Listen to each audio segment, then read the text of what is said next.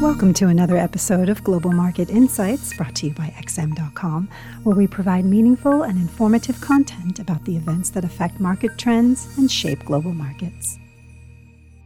It's Friday, October the 29th, and you're listening to the Daily Market Comment podcast by Marios Hadjikyriacos. I'm Rafi Boyadjian, and thank you for joining us at XM.com. The European Central Bank said all the right things yesterday. President Lagarde highlighted that market expectations for a rate increase next year are not realistic, and stressed this inflation episode remains transitory, but the euro still stormed higher alongside European yields. Investors are just not buying what the ECB is saying. With inflation expectations going ballistic, markets are betting the central bank will be forced to take its foot off the gas sooner, first by slashing asset purchases and then with tiny rate increases. Admittedly, though, this may be a bridge too far for the eurozone. Asset purchases will most likely be gutted soon, but raising rates is an entirely different beast, especially when the economy isn't firing on all cylinders, the labour market is still fragile, and the central bank is traumatized by the last time it raised rates in error.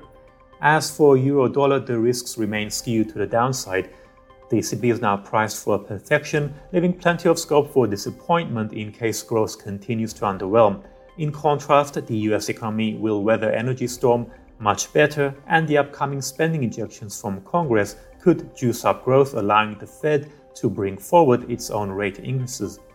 The bond market is feeling the blues lately, ringing alarm bells about a slowdown in economic growth as central banks overreact to this inflation scare.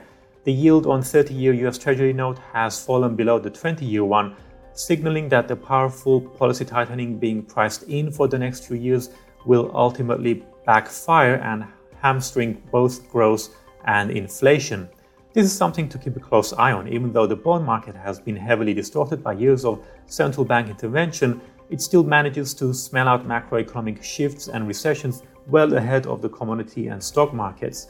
Speaking of macro shifts, President Joe Biden announced that the Democrats have finally reached a framework agreement on his social spending agenda with a price tag of $1.75 trillion over a decade.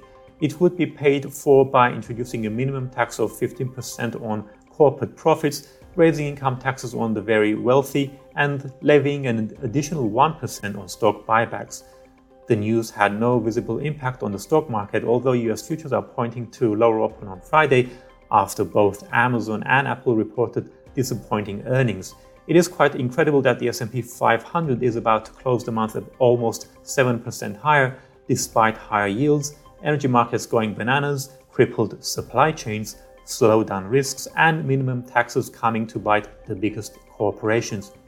A barrage of European economic data has just been released, and even though both inflation and growth metrics beat expectations, the euro has been unable to capitalize.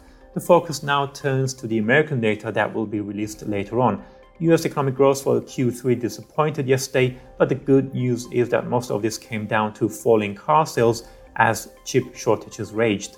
Demand is still booming, but some sectors have hit a supply wall. A massive week lies ahead. Japan will hold its general election during the weekend. There are central bank meetings in Australia, America, and the UK before volatility reaches a crescendo with Friday's non-farm payrolls report. This was today's Daily Market podcast. Thank you for listening at XM.com. Thank you for listening to another episode of Global Market Insights, brought to you by XM.com. For more in-depth technical and fundamental analysis, be sure to visit www.xm.com/research.